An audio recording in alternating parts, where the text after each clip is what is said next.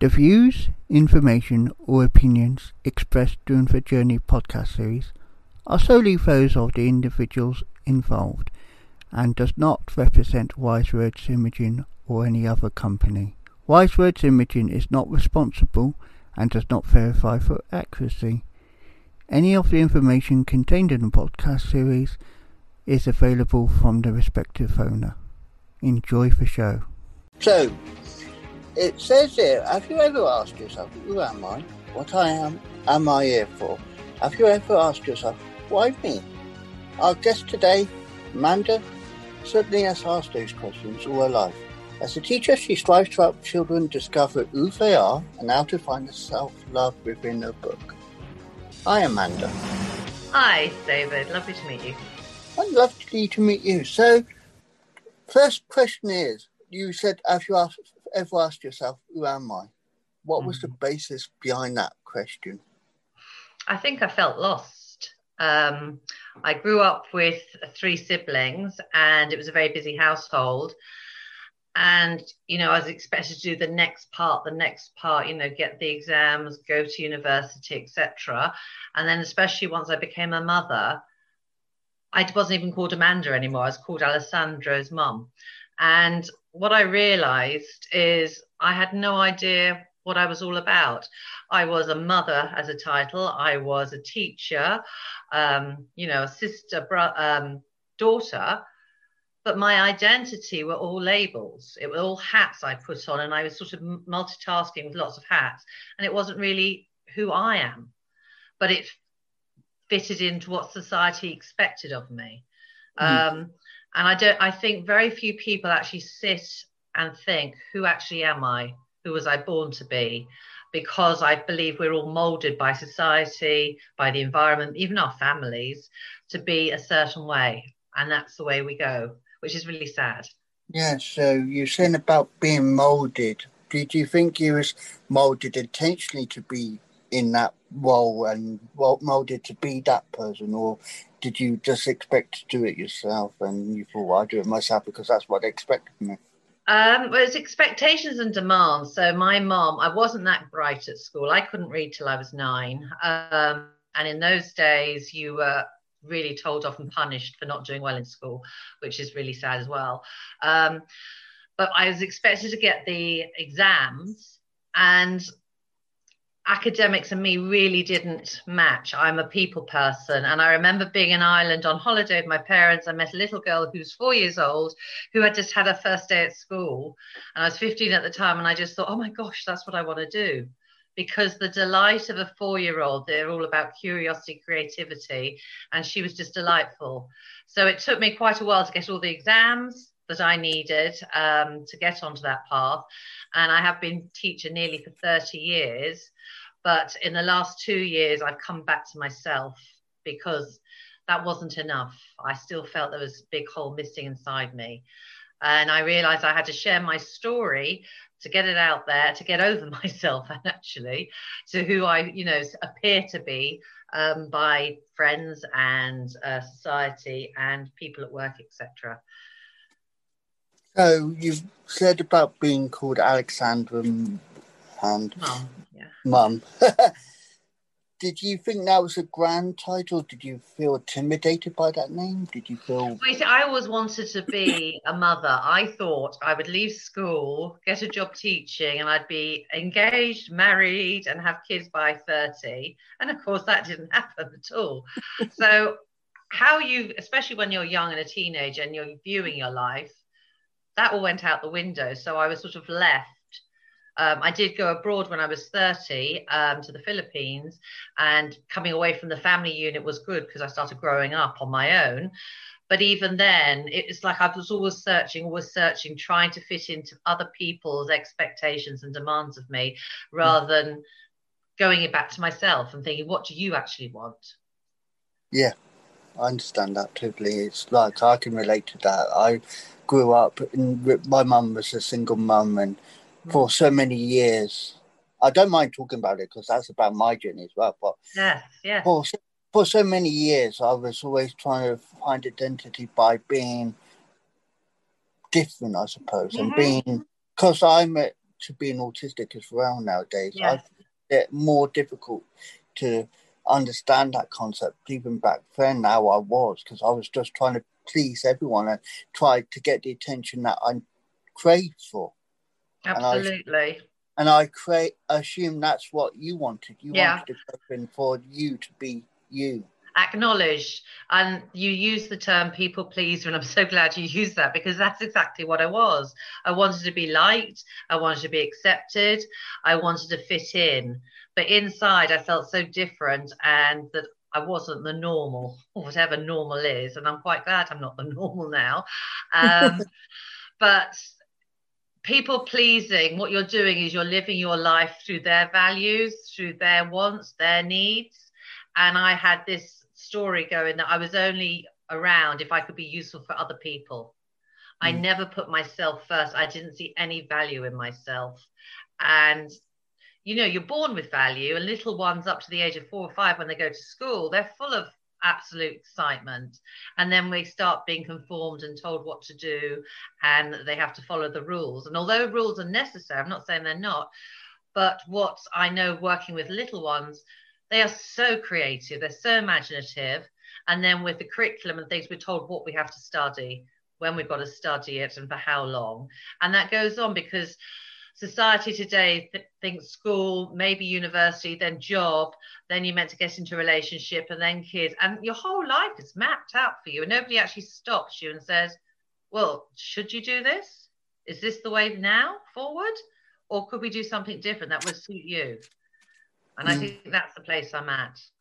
So you also admit to having depression, which took over your life, which, best life with happiness and joy. It says you're still searching for the one to complete you, your soulmate. You say stop. Yes. I stopped because it is in capital letters how it says stop. Well, there's actually a YouTube clip with a comedian, I forget his name, and it's called Stop It. And it's basically that somebody's going to a psychotherapist for help, and he says it'll take 5 minutes and it'll cost you £2, and she can't believe it. And it's so funny to watch, because all they say is just stop it, because it is the mind, and I was attached to my mind like, hand in the glove, that I thought my mind was my real thoughts, were me. I thought thoughts from other people were the honest truth, and it's not. Your thoughts are just your egos, whether you're fitting in or you're not fitting in. It's the judgment that comes. And what I've realized, I just say stop it. I used to hate sitting in silence because I couldn't bear the noise of silence, although that sounds strange. And I have started meditating for the last year and a half, and I've actually accepted myself and the feelings that come up. And rather than running and hiding and avoiding, which was a tendency of mine, I just faced, this is it. I'm actually in the now. I'm absolutely safe. But I lived a lot of my life either reminiscing about the past or worrying about the future. And I miss the now totally, which seems mad, but I think we're so busy nowadays. That's exactly how we live our lives. Yeah, because everyone tends to, I know I've done it myself, you tend to dwell too much on the past, or you think what's going to occur. And then people, and I admit to this as well, I'm not in, but I don't think, what's today? What am I doing today? Because you never know what it is today. But it is a key thing to look to, because you've got to make the most of today and not for tomorrow or yesterday, as the saying goes. Live for today, not for tomorrow, or wherever the saying goes. So I can relate to that.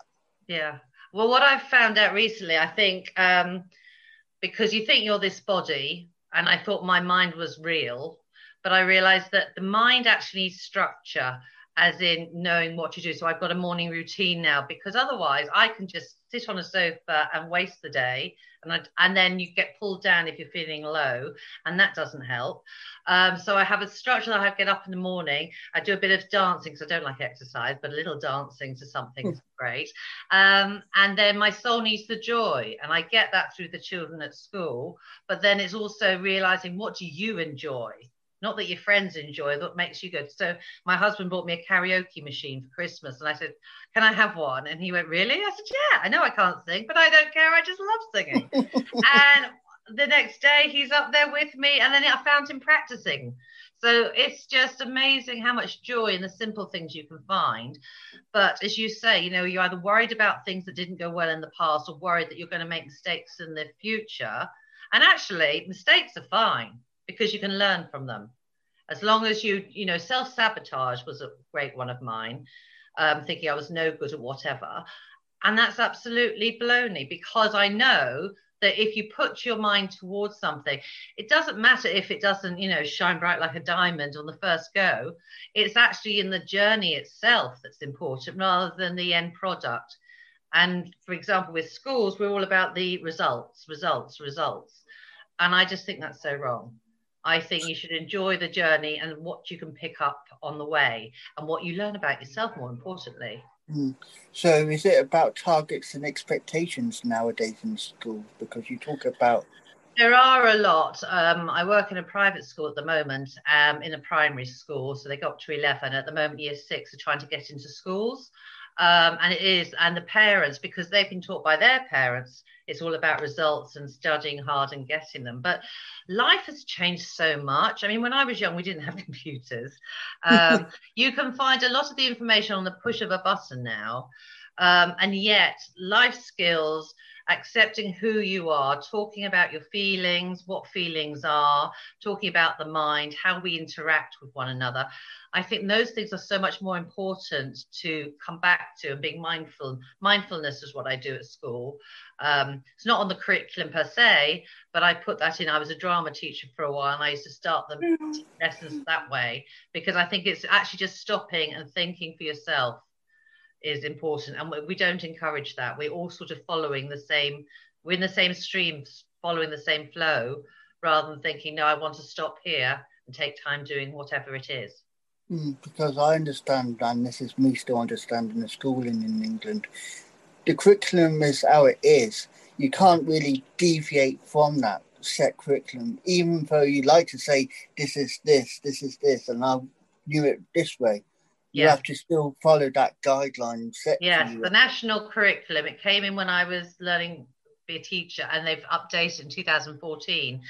And it is very structured, but it's great leaving school knowing knowledge. But if that knowledge going to help you, to pay your bills, to get a job, to sit in interviews, it's more than just a job. And I think with COVID, with people staying at home and lockdown, life has changed, and it's actually made people stop and think, my goodness, what's it all about? And actually having the time to think, well, what do I want for life? Rather than thinking I will go to work for the next 20 years or whatever it might be, and then I'll retire, because we're all waiting for retirement to do what we want to do. And then when you're retired, you're too old to do some of the things you want to do. Yeah. It's like I'm admin on my old school where I used to go secondary school. Yeah. And someone posted a picture about the National Record of Achievement folder, the old burgundy folders. Yeah. And some people were saying, what's that? I don't use that. And I took it into an interview, and they didn't need to look at it. And I'm thinking, because they don't want to look at that, they want to look at you. And I assume whatever age you are, even if you have a piece of paper to say, I've got X, Y, or Z qualification. That's just a piece of paper. It's not you. As you said at the beginning, who am I? What I've realized is I'm full of joy. I'm full of purpose, as in, this is one life. There's a saying that I say, if your mind will go, is this it? As in, oh, woe is me. But your soul will go, this is it. Come on, make the best of it. And that's what I'm trying to infuse with the children, because young children are like that generally. But as parents ourselves, we're a bit jaded with life and all the rest of it. And we're hard on ourselves. And we don't forget that, just out in nature, if you go out in the garden or wherever, it's beautiful out there. And actually stop to smell the roses is the saying. But when do we stop? Because we're so busy. Yeah. And it's time to actually just stop, hold, draw a breath, and think, it's okay to be me. Look at what's happening in this moment. It's just this. There's nothing to fear. There's nothing to worry about. And yet our way of living, I mean, for example, the news on the telly, I don't listen to it. because it's just all doom, gloom, war, and all the rest of it. And I won't have it on in the house, because if you sat watch that, you'd just be pulled down into, you know, a lower frame of mind. Yeah, I understand. Why can't they put positive things out there? But then maybe that doesn't sell. I don't know. Well, I know from my experience, because I've worked on the radio, they try and give you a story that will get your attention. They look at stories in between that still get your attention, and then they tend to brush aside the little stories that make people laugh nowadays. Even the, you know, and finally moment, it's not really a moment of like relief. It's something that's like, and finally, did you know? No, I'm thinking, really? There's no real clarity, and I'm saying this in the media point of view, because I have to say there is no real clarity in the way the news is. It's all one. Like I got my script, you know. On green screen, but the fact is, people have a script. It's like they get told what to say. They can't be, you know. When was the last time you watched the news in England, in America, wherever? And it actually was something that came from the art. That is one thing I will say, you know, with the NHS and the Thursday clapping that we were doing. I don't know if you do anything the same. Yeah, tap for carers. But my goodness, it brought the whole neighbourhood out, you know, because we don't see each other as neighbours in London. And yet during this lockdown, it's been beautiful because all the kids have got to know each other. We've been doing yoga lessons out on the streets and actually just recognising that nurses and doctors and, you know, all the medical staff, the effort, and they've done it not for the money or anything like that, but just because of their hearts, and they want to look after people. And actually that has warmed everybody's hearts. So why can't we have more of that? It's like they want the Newman, the gloom, as you say, the glamour and the like the end of EastEnders, the do. Yeah. We don't need the do. We want a bit more of the lightness and the laughter. Children laugh, I think, 15 times more than adults, and they're so much happier and free. Yeah, and I you know, the younger the child, like you said, 5-6-year-olds, I'm not saying they are mature, but they understand so much more than an average adult would. They're and open. It's surprising. Yeah. No, they're open to possibilities. They're open to wonder and miracles. They don't think there is only one way of doing it. Because I think what we're doing in society, we like to put people in boxes and put them on a shelf with a label. And what I'm trying to do in school and in my own family is let's open up the box. It's scary when you've been in a box for a long time, and come out and say, right, no, I'm not being contained in these walls anymore. This is me. And it's actually what I've realized from being a people pleaser. I know not everyone's going to like me, and I've accepted that. That's absolutely fine. Some people will like me whatever I do, and the others, it doesn't matter. There's a great phrase I've learned, which I didn't like at all when I said it the first time. In fact, I battled it, was thank you, but what you think of me is none of my business. And I battled with that because your opinion of me was my business, because that's where my worth came from, because I hadn't come home to myself, as I say. And by coming home to myself now, I was born, I am in the right job for me, but I don't want to be contained by or a description. I'm more than a teacher. I'm a person with a heart. I've got a lot of joy, as I said. I want to have fun. And I want to acknowledge the fun and the laughter and the wonder in other people, because we're all amazing. Yeah. So you started writing your book. Was this just from the early outset of you discovering yourself when you realised? It was. I started a course with a lady called Anna Garcia called Relationship Intensive, and it's based for women. And I had basically got so sick of my own story and all the woe is me. And I just said, I've wanted to do a story 20 years ago or write a book. And I thought, well, I'm not good enough. I couldn't do that. Possibly. And she put me in contact with her publisher, and we did it over conversations. And the first copy I got, it was just so dismal. I just had to laugh and went, put that in the bin. It's so depressing. And I realized I'd been writing it from my past and living it in the victim mode. So I started again, threw out all the window, and the sense of relief I got from it, because finally I put everything to bed. And I know I never have to go back there again. It's done, dusted, and I am who I am now. And on taking that, I then did a 30-day book challenge. And I decided, because I love children, I wanted to create something about feelings, because we think we are feeling. Kids say, I am happy, I am sad, I am cross. They're not, they're feeling those things.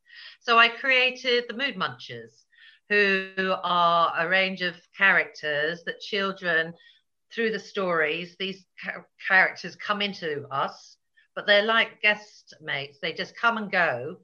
Oh, come in the front door and they go out the back door, because we never stay in the same emotion all the time. And I've done about disgust, compassion, pride, shame, guilt, all those feelings that people don't like talking about, as if we're all, fabulous all the time. But I suffered from depression for years. I was living in shame and fear and guilt. And I wanted to stop that. And that was in my family narrative. And I wanted to stop it, because I don't want that carrying on for my son. Yeah. It stops with me. And it's how I show up to him and everybody else in my life each day. And it's a decision. And it's actually being reflected. And I have time. I get up 2 hours earlier than anybody else in the household to have my time for me. And then I'm just ready to go. Yeah.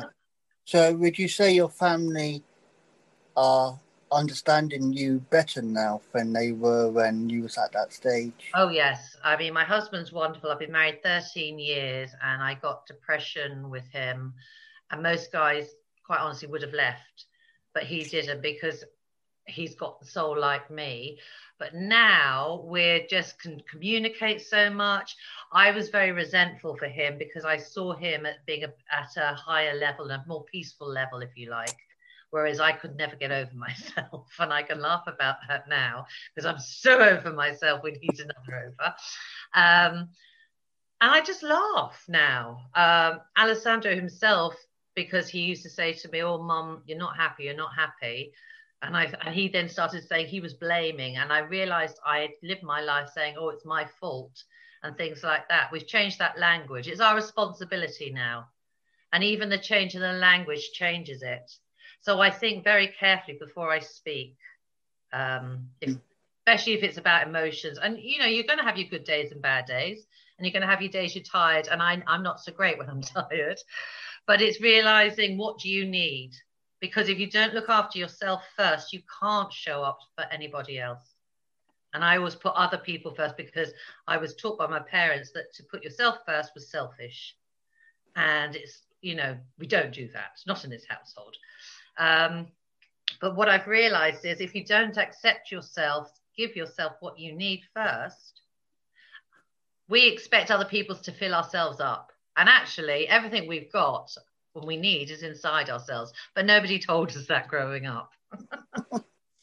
So going forward, what you said about inspiration and a journey for yourself. Mm-hmm. Was there any inspiration that came from within yourself, or was it from what you heard on the TV or radio? Or did you just... With me, I've always, when I was at school, and as I said, I struggled with reading. I was taught by nuns, Catholic school, and it was the ruler if you couldn't do things, and I was labelled stupid. And I knew I wasn't stupid, but I didn't get how I was taught. Now, as I realised, we're all different types of learner. You're either auditory, visual, kinesthetic learner, and you can't teach the same way. Even in one room of children, you've got to find the way. And I teach children now to say, I don't understand, Mrs. Hill. Could you put it in another way? I said, of course I can. And then you've just got to work that out.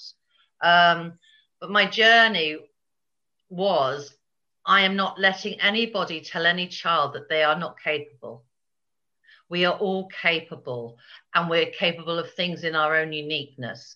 And to be put in a box that you have to do it a certain way, no more. I'm not having that. I can be a bit dramatic and wow, as one little girl said to me yesterday, Mrs. Hill, you are unusual. I said, why? You're so positive. You're singing and dancing around all the time. But, if you're in a maths class, you can make maths fun. And if I see that they're losing it, we change the tempo, get up, move around. And it's about we are human beings. We're meant to connect. We're meant to communicate. And sitting down at a desk for children for long hours, it's not really productive. So I just want, my thing is to really empower people to realize that they can be who they were born to be. I knew I cared about people. I knew I've got that caring side about me. And I've just gone about teaching in a different way, that I will not put children down. I don't have to be the boss of them. I don't have to be in control, because I was a big control freak. But I've let that go now. And the release and the freedom I feel now. But you see, I wasn't taught things like that at school, or even by my parents. It was just, so this is how it's done. It's always been done, and we will continue to do it this way. Yeah. So when you said about you was taught this way, it's a structure. You had to learn that structure, no matter. And there's what. no other way. It's been proved right once upon a time, but life has changed. It's like, you know, Disney films. When I was young, it was, you know, Snow White and the Seven Dwarfs, waiting to find your prince, and then you could be completed because you were not enough on your own. I've watched Soul by Disney and Inside Out, and I love that because it's really getting to that we are a being with a soul and a spirit and an energy that's so special. And they're not doing the thing. You're waiting for somebody else to come along and fix you. There's nothing to be fixed. There is no right or wrong way of doing it. It's just having a go with what you think best. If it doesn't work out, fine. Change it, make another choice, and do it another way. Yeah, I agree with that totally. When I immigrated to America, Yes. I made that choice to come to America because I wanted to. Yes. Now, I had people doubting me. To, you know, I'm saying one example, my own mother, she doubted me. She hasn't spoken to me for so many years now, but she doubted me. She said, you won't make it by not doing this, not doing that. And I'm thinking, yes, I will. I made a joke with her when I was younger, saying, you'd be a grandma by 40. She was. Yeah. Of course. But the point, that's one example. I always made a joke of things because that's how I wanted to be. But I was still that constraint of being structured by the way she was saying, this is this, this is this. And I'm thinking, no, but I'm 23 now, you're a grandmother. And she, in wisdom, grew to love that and respected that because it was her first grandchild. Yes. And obviously I can't see my daughter now for obvious reasons. And I'm thinking she's being raised the way I want it to be raised, and it's sadly not the way I want it to be, but I've got to get used to it. But then as I think, our parents, I mean, mine were a lot older than my friends' parents, but they were raised by their parents. It's inherited. And in those days, there was only one way, but the world has opened up so much. And, you know, people didn't fly around the world. I mean, going to America is, 50, 60 years ago, that wouldn't have even been happening. And the opportunities are there, the connections, even this, the fact we're in COVID, but we can talk to each other like this, it's amazing. Yeah. But our parents thought there was only one way to do it because that's how they've been taught. And I'm sort of in between because I'm not young, I'm not old, I'm sort of in that between. So I've seen both. I grew up in the 70s, so I knew what that sort of lifestyle was like. But I was a bit nervous of all the computers, but I've had to embrace it because that's the future.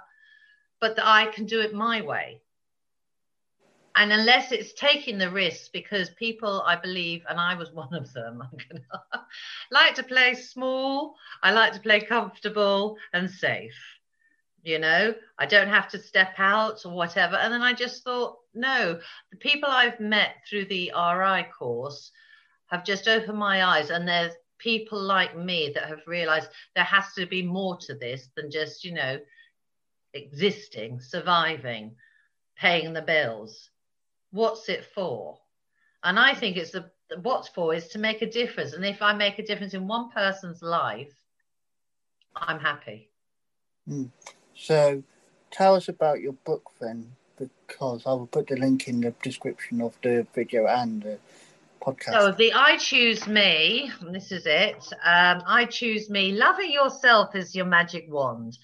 And that's what I've my biggest discovery is that everything I wanted when I was trying to be a people pleaser and sort of I was very needy, like, oh, love me, love me, love me. I can love myself. And if we teach each other to love yourself first, and when you're full up like that, then it just oozes out of you because you're open, you're not needing anything from anybody else. Basically, my book goes through from my childhood. It's got who am I? Belonging, because I didn't feel I fitted in. Narratives, because we've inherited things that our parents believed. And you all say, I won't turn out to be my father or my mother. And then you hear the phrase come out of your mouth and you go, oops, that wasn't meant to happen. I talk about avoidance under the duvet with my depression. But then I've talked about forgiveness and forgiving myself. Forget other people.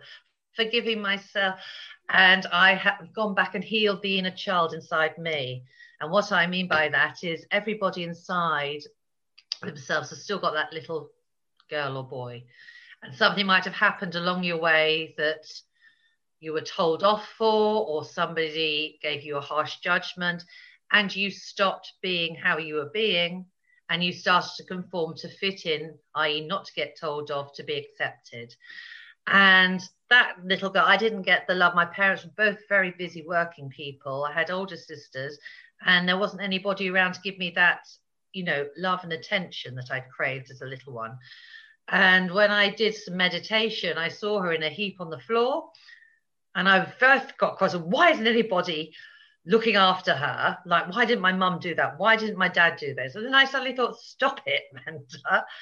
You're here now. And I thought, right. It's beautiful, really. I've had all the experience of my life. I'm confident in who I am now. So I can pick her up with her creativity, her innocence, and her curiosity. And the two of us together can go forward, and there's nothing to stop us. And that's made me realize I'm going to go on to write children's books, do podcasts, because I just think the world needs more positivity. And it's so simple to actually just come back to yourself, but we're so scared of taking the leap and the fear, because if we're not the teacher, or we're not the mother, and we're not the daughter or the son or any other label you want to give us, who are we? And that scares people. Yeah, totally. I really understand that. Thank you very much, Amanda. It has been a pleasure understanding your journey, and may your journey flourish more, because like I always see the journey, you're like and it does say in other places, you're a small tree and you flourish from that. Yes, definitely. And the saying goes, carpe diem, seize the moment or seize the day, whatever it is. Yes. And seize this moment and enjoy it and embrace it. And don't worry about anything else. That's beautifully put, David. Thank you. And thank you very much. And if anyone wants to get your book, they can get it from Amazon, I assume. Yes. Or there's I Choose Me, and then for children, it's called Meet the Mood Munchers, and I've got 3 children's books out, and I'm doing one for parents now, because we all need to deal with our emotions. Thank you, Amanda. Take care, David. Thank you so much for having me on.